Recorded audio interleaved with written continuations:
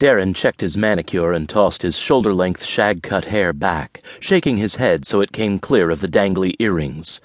Yeah, it was a little grayer when he forgot to do highlights, but he still managed to look glamorous. Feeling cocky and damned good about the coming Christmas season, he leaned forward against the high wooden counter and watched as Joni unlocked the doors. "Think it's gonna be busy, boss?" Joni had a buzz cut, dyed black, and a body as stocky as one of the barrels that held hard candy sweets throughout the store. "I hope so." Small businesses in this climate weren't always a sure thing, but Candy Heaven had been around for a few years, and Darren was clinging to his little store with every bit of strength in his long, manicured fingers. The store resided in Old Town Sacramento, a 4x2 block, cobblestoned, boardwalked tourist trap formed in the pocket created by Highway 275, the Golden State Highway, the I Street Bridge, and the Sacramento River. The stores ranged from burger joints to fine dining restaurants to antiques to importers to art galleries. They made their money from tourists looking for a quick bit of history at the Railroad Museum and locals looking for a reliable place to get something specialized and unique. The candy stores, his wasn't the only one, were a sweet little perk and part of the area's appeal. They should do a brisk Christmas business, and Darren thought about his crew of 12 or so employees and reflected that they might be down one for the holidays. "In fact," he said thoughtfully, "I think we may need to hire some help." Joni grunted. "I'll put out the sign then. God, I hope we don't get high school students and shit. I hate pre-metacognitive beings." Joni was 24 and working on her master's in sociology. Darren was waiting for her to get old enough to think pre-metacognitive beings were adorable and pat them on the head and send them on their way with a cookie. Right now, she was sort of abrasive, although that could have had something to do with her recent breakup. Joni's ex-girlfriend had been barely 19. Darren ripped the top off a pixie sticks and dumped the contents on the counter, then drew a random picture in the sour sugar and imagined who would work for him.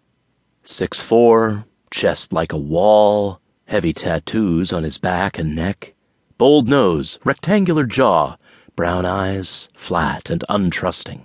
A heart like quicksilver, used to defending itself by pretending it wasn't there. Darren murmured. Yes, his name is Adam. He's not going to be friendly." Joni groaned. "Oh, boss, seriously? Do you see anyone else in there? 5'6", blonde, blue-eyed, big boobs, tiny waist?" "No, dear," Darren said, too intent on the man he saw in the pixie sticks to be tactful. He saw a child huddled under a bed in the dark, the whip and slap of unkind voices echoing above his sanctuary. He saw a shining lifeline. Oh dear, and the lifeline led here. Darren licked his finger and then drew a little more. Staring at the picture, he tasted the sweet, tart powder on the end of his finger and grimaced. More bitter than it should be. "This one needs us, needs sweetening." Joni groaned. "Boss, can't we have, a wide-eyed kind of hamster girl, smart enough to not be pre-metacognitive, dumb enough to want me?" Darren pulled himself away from his visions of sugar humans and scowled. "You need to find someone who doesn't take your shit. You drove that sweet young thing away as sure as I'm standing here. Forget cute with perky boobies. You need someone who will throw you against the counter, kiss you, and then tell you to stop being a bitch." Joni grunted and set the help wanted sign up in the window.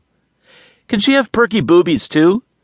"I am not doing a reading for you. Now start stocking. We need more of the magnets with my picture on them. There's going to be a run." Joni rolled her eyes and went to do her job, and Darren sighed and started to pick up his end. Sometimes it sucked being the boss.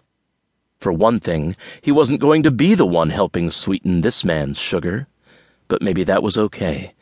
Maybe just seeing who would sweeten this man's life would be enough.